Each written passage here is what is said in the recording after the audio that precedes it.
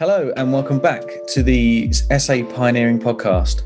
In this episode, we hear from Steve Aisthorpe, who shared a talk on rewilding the church at the Salvation Army's Emerge Pioneer Gathering in May 2021. Steve works for the Church of Scotland as a mission development worker based in the Highlands. He has spent half his Christian life in one of the world's fastest growing churches and half in one of the fastest declining. He is a researcher, writer and coach. In his first book, The Invisible Church, Steve reflects on research among Christians who are not engaged with a local church congregation. His latest book, Rewilding the Church, uses a powerful metaphor from ecology to offer a bold and provocative vision for the church. As always, there are some great conversations and questions being raised in this talk, and we'd love to hear your thoughts. If you'd like to carry on the conversation, please join our SA Pioneering discussion group on Facebook. To find it, search SA Pioneering Podcast on Facebook and it should be there. So now let's hear from Steve and his talk on rewilding the church.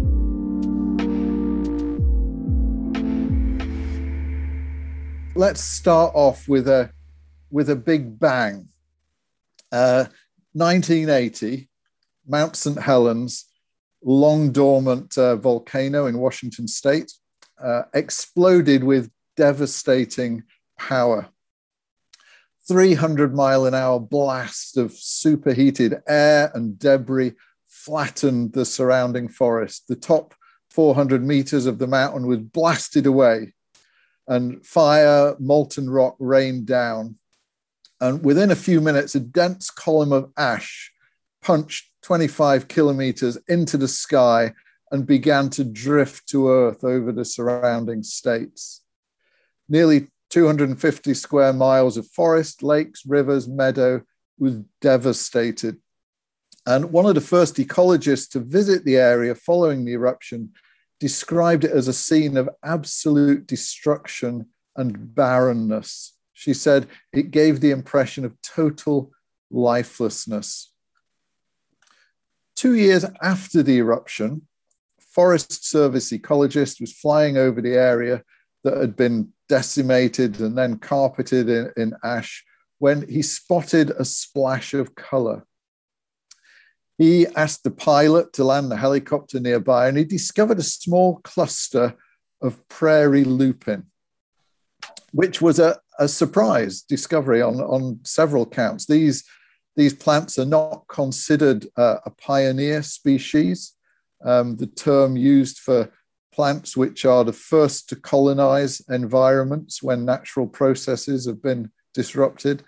They're a ground-hugging, slow-spreading plant with heavy seeds that are not easily dispersed by the wind. And over the next years, the Forest Service paid attention. 4 years later, within 200 square meter study area around that first pioneering plant, they counted 16,000 lupins. And 3 years later, the number had doubled.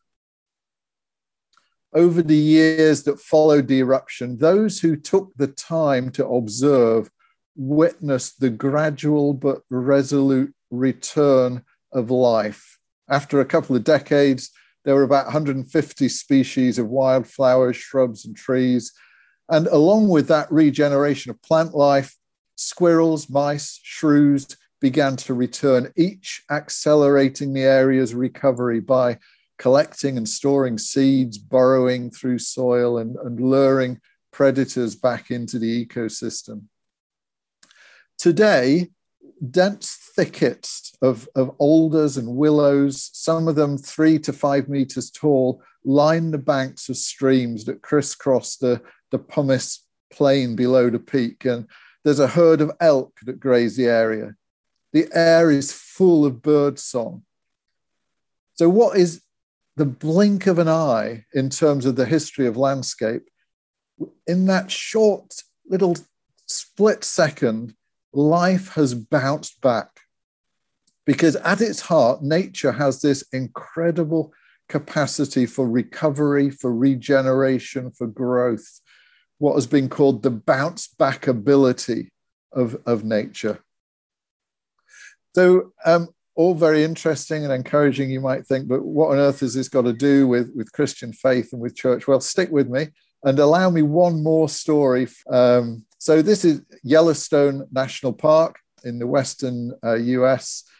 And having been absent from that region since the 1920s, in the mid-1990s, a small population of wolves was reintroduced. So for 70 years, the elk population, for example, had been free to graze unimpeded. Great for the elk, but the vegetation on which they fed was constantly cropped. And regeneration of some trees just never got a chance. Riverbanks that had previously been stabilized by root systems of trees and bushes were crumbling. Following the reintroduction of the wolves, not only was the elk population diminished a bit, but their behavior and the behavior of other species changed. The threat posed by wolves led to changes in their feeding habits. As elk numbers and the amount of browsing declined, species of plant and tree that had been heavily suppressed for decades began to thrive. Changes in the course of rivers, an increase in the population of beavers and bisons, changes in the composition of soil. Like the ripples on a pond when you toss a stone in, the effects have gone wider and wider, deeper and deeper, what ecologists call trophic cascades, where one change triggers multiple domino effects throughout an ecosystem. So again, all very interesting perhaps, but so what? In the next few minutes, I want to introduce you to the idea of rewilding. Or wilding. Different people prefer one term or the other. I'm going to stick with rewilding because it's the term I've used in my own writing. It's the same thing. Those who prefer the term wilding say that rewilding can imply a sense of going back to something. But I assure you, whichever term you prefer, it's always about going forward into a future which to a significant extent is unknown and unpredictable. Rewilding in the context of ecology is about letting nature take care of itself, enabling those innate processes for growth and regeneration to shape the land and sea and everything on them or in them. It's about humankind taking our foot off the neck of nature and allowing the healing of damaged ecosystems, the restoration of degraded landscapes. But what's it got to do with God, faith, and the church? Well, a growing number of people are finding in the idea of rewilding and the principles at the heart of it a powerful metaphor for what God is doing in the church. And therefore, because we are the church, a compelling call for us to rediscover the adventure of faith, to refocus on the radical call of Jesus, follow me, and a recognition that authentic church is what emerges as we do that together. So just a quick word on the importance of metaphors. You know, when you think about it, pretty much everything we know about what God wants us to be and do as his people together, how to be church, comes to us in the form of metaphors. In his seminal work, Images of the Church in the New Testament, Paul Meniere explores 96 distinct metaphors from the New Testament and suggests that there are more. We're told we're citizens of a city, we're a body, a temple, the bride of Christ, a vine, a flock, a household. Your own denomination has taken the New Testament metaphor of church as an army. The list goes on, all metaphors. And the thing about metaphors is that they trigger the imagination. A good metaphor engages the imagination, casting the familiar in a new light and revealing the previously invisible or unconsidered. Or in the words of everyone's favorite Old Testament scholar, Walter Brueggemann, A metaphor proceeds by having an odd, playful, and ill-fitting match to its reality, the purpose of which is to illuminate and evoke dimensions of reality which will otherwise go unnoticed and therefore unexperienced. I like that, an odd, playful, ill-fitting match. I'm not saying, hey, look at rewilding. It's exactly like that in the church. Rather, I'm saying, hey, there's something interesting here that triggers our imagination. The way a metaphor works is we put two things side by side that are fundamentally different, but we see there are points of connection or similarities. I think for example, about the metaphor I explore in Rewilding the Church. At the heart of nature is this capacity for regeneration and growth that rewilding releases. And at the heart of the church is what Paul describes as the indescribable power, the same power that brought Jesus back from the dead, resurrection power. Just as an authentic, sustainable landscape is what emerges when natural processes are allowed to have their way, so church is what emerges as we focus on following Jesus and using our gifts together. When we look at church as individual denominations and networks, one picture emerges, often one of decline actually at the moment. But when we look at the whole church, the Christian community in all its expressions, including those bits that look nothing like church in the traditional sense, a different picture comes into focus. One in which it appears that God is reversing the domestication of the church, bringing a new, richer biodiversity into being and challenging us to join the adventure. So the question is not so much how do we rewild the church, but rather God is rewilding the church. Are we going to get on board with that?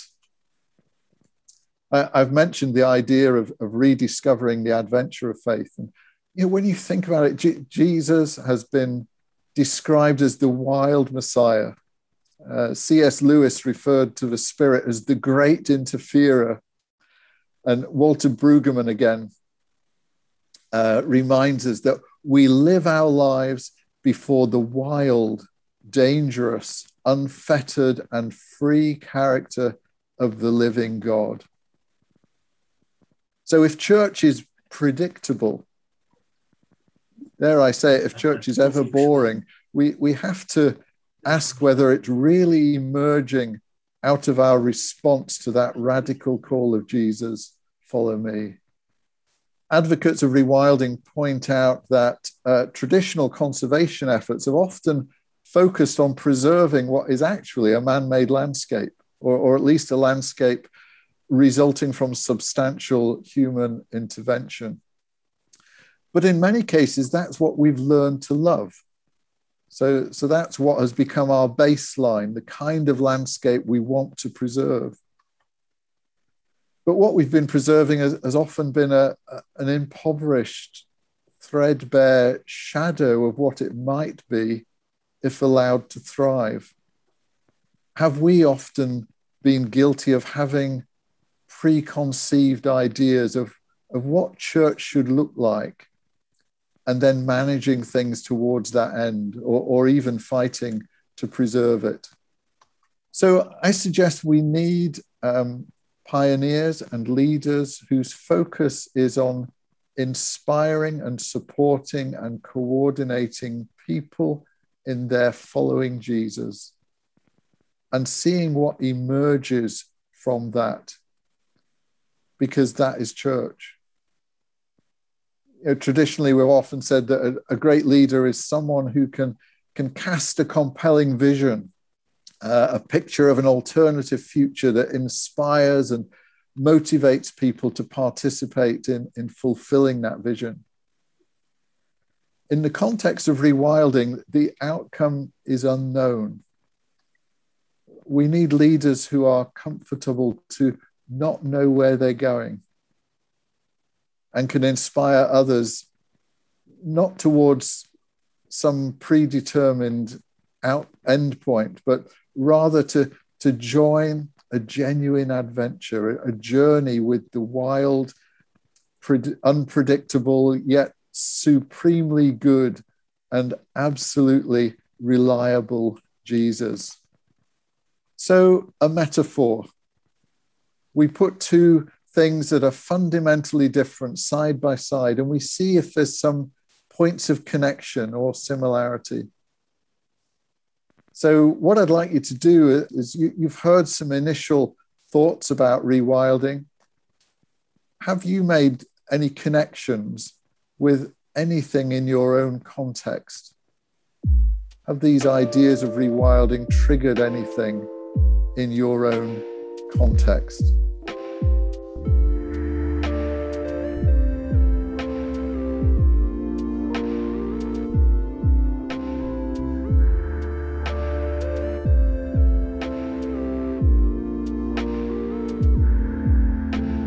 So, the thought that perhaps rewilding is a helpful metaphor for what God is doing in the church and for what we are being called to participate in, it came to me about 4 years ago. I was writing a previous book, this book, The Invisible Church, which is based on research I'd carried out among Christians who were not engaged in a local church congregation.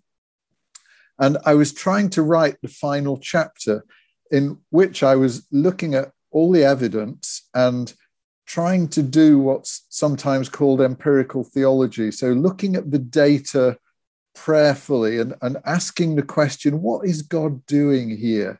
Trying to discern where the various kind of trajectories are taking us.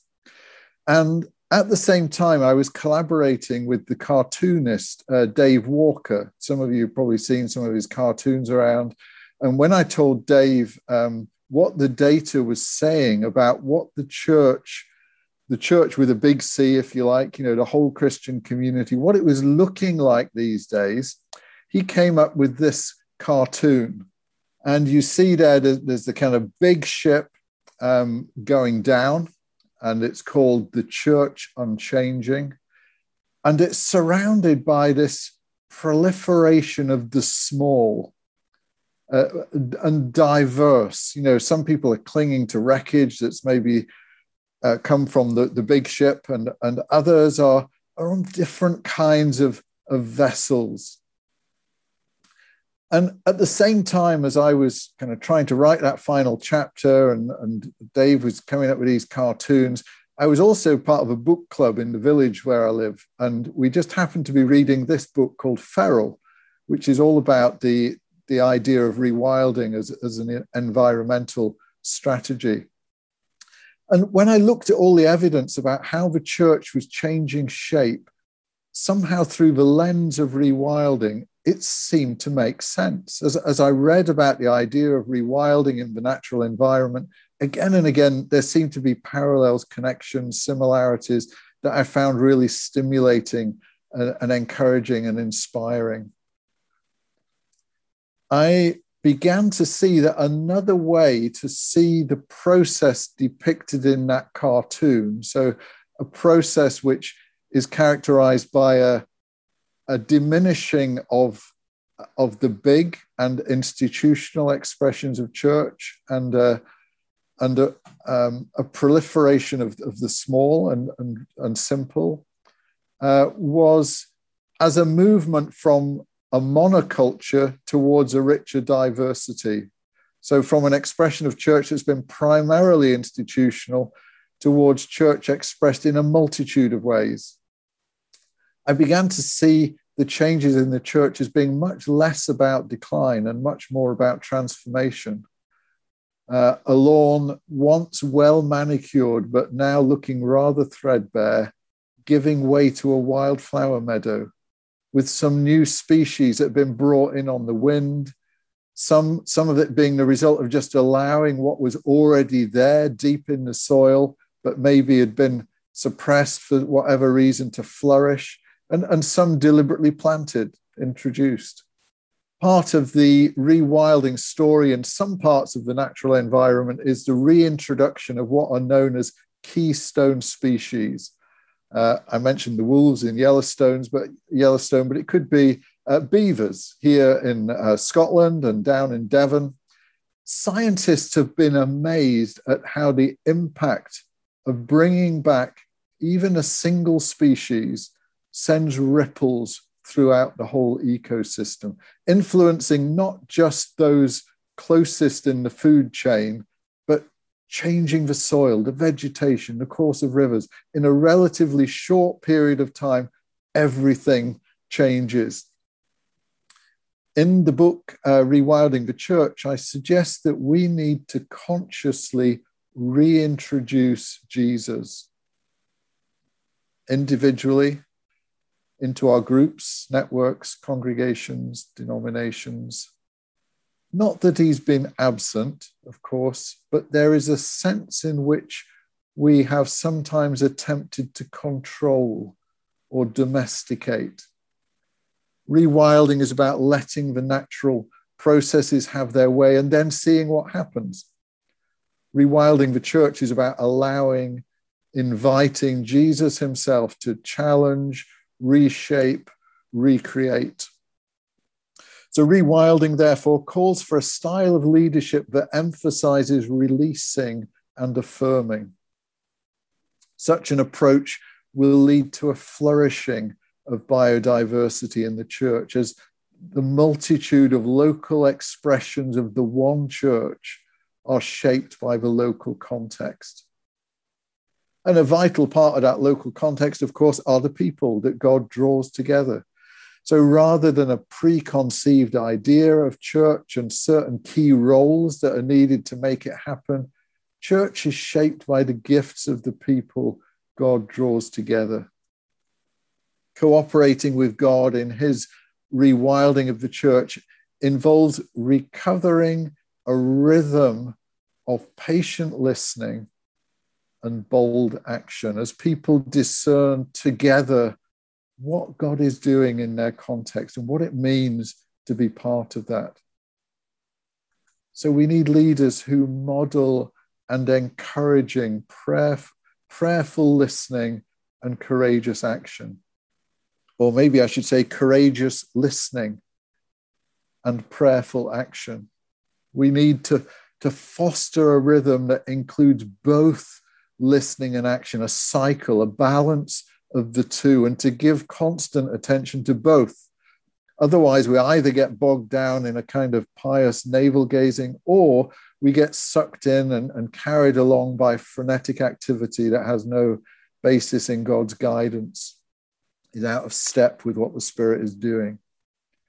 Listening is an active thing, and if our clear intention is to respond in obedience, then listening is scary, exciting. It's the heart of the adventure of the Christian faith, because the thing about listening is that you don't know what you're going to hear until it's too late. Listening is a risky undertaking. Who knows where it will lead? I mentioned before that C.S. Lewis referred to the Spirit as the great interferer.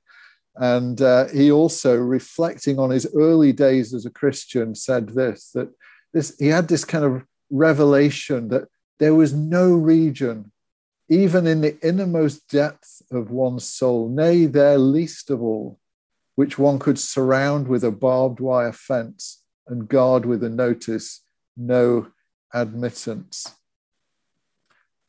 And of course, we know that. And yet we try to do it. It's our human nature. Our deep longing for independence leads us away from the radical adventure of faith towards a domesticated version. As Christians, we face a constant choice between a life of unconsidered momentum or learning to listen, with the inherent risk of hearing, well, who knows what.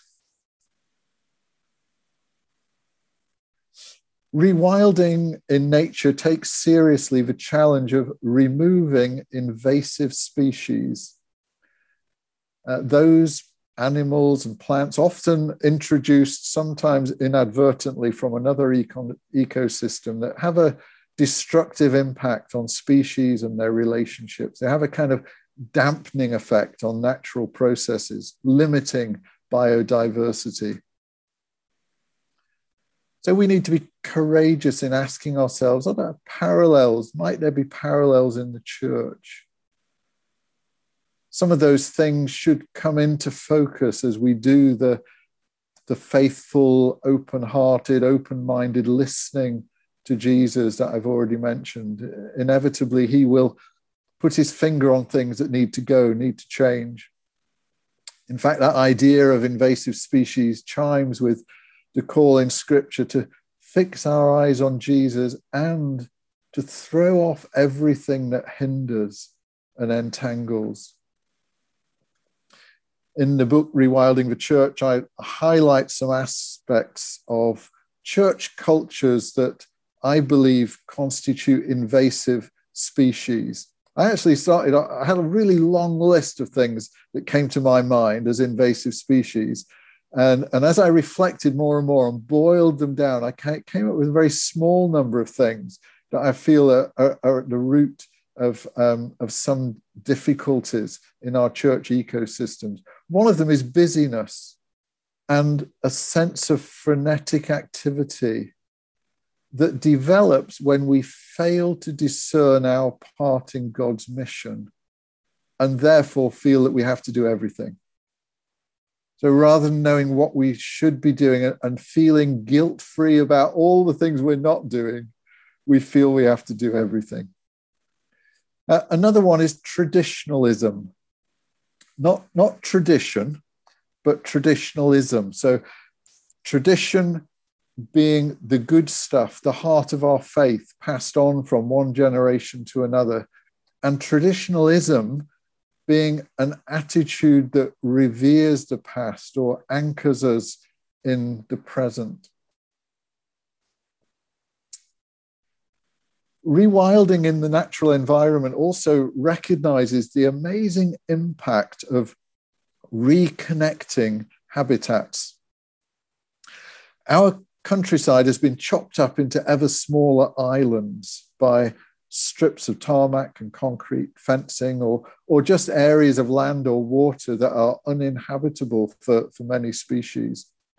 And in some countries, such as the Netherlands, where this picture's from, they have recognized a huge difference that reconnecting habitats can have. So when they build something like this that they call an ecoduct, often has a kind of swathe of woodland or undergrowth on it, bridging a motorway, for example, it doesn't just join two habitats, it creates a different habitat, which is not just bigger, but it's richer, where things can survive or thrive that previously couldn't. So with the church is one, we know that, but we need to find ways to reconnect where artificial barriers to our experiencing our oneness have cut across the family. Now that might mean strengthening interpersonal connections. I talk in the book about the tradition of Anam Cara in the Celtic tradition, soul friendship, those relationships of mutual support and accountability that used to be deemed essential to healthy Christian living, but which we lost somewhere along the way. Might mean reconnecting at local levels between denominations, or as I explore a bit in Rewilding the Church, reconnecting with those great streams of Christian history and tradition. One way to understand this is through the metaphor of what is called daylighting. Daylighting is an initiative that is kickstarting some rewilding type processes in the urban environment by opening up long buried watercourses. During the Industrial Revolution, for reasons of sanitation, partly to just conceal the stench, sometimes to enable the squeezing in of more buildings into already crowded towns and cities, rivers were covered over. Now, with the biggest rivers, it wasn't possible, but smaller rivers just disappeared from the urban environment. And daylighting is the process of reopening rivers to the sky, kind of peeling back their man-made coverings and reuniting rivers with life above and around. Projects like this one in Sheffield, where this long covered river has been exposed again, not just associated with that bouncing back of nature, but also of social benefits, reduced crime, increased social capital has been demonstrated in these areas. And in Rewilding the Church, I suggest that we should rediscover some of what Richard Foster has called the streams of living water. So those great traditions that underlie our faith. At different phases in the history of the church, a renewed emphasis on one or other of these traditions has reshaped the church. Aspects of the church's identity and calling that have been blind spots come into fresh focus. So the contemplative tradition highlights the centrality of prayer. The holiness tradition emphasizes the importance of the formation of Christian character. The charismatic tradition focuses attention on the spirit-empowered life. As different ones have gained prominence, new manifestations of the church have arisen. Existing expressions have been reformed. Schisms have led to new branches developing. The social justice tradition reminds Christians of their vocation to be a transforming influence in every sphere of life. The evangelical emphasizes the foundational role of the scriptures, and the incarnational tradition gives particular attention to how we encounter the invisible God in the visible world, or the sacramental life. So these great rivers of tradition underlie the whole of Christian history, but we tend to put our roots down into one or two and neglect others. We live at a time when denominational edifices are crumbling. Recent generations have little interest in theological silos or ecclesiastical brand loyalty. I would suggest it's time for our own radical daylighting project, peeling away religious labels and stereotypes, opening up and reconnecting with all the streams that carry the riches of our faith from one generation to another. So to summarize, God is rewilding the church, inviting us to rediscover the adventure of faith. At its heart is a reintroducing of or refocusing on Jesus.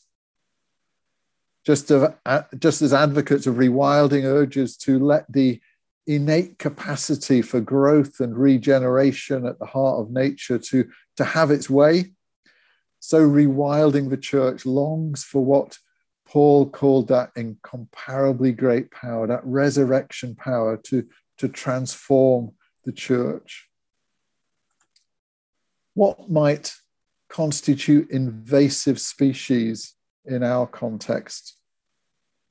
Those things, cultural characteristics perhaps that limit biodiversity, that have an inhibiting effect. That what might it mean to throw off all that hinders in our particular situation? And finally, connections, the incredible, disproportionately effective impact of joining what has been separated has much to teach us.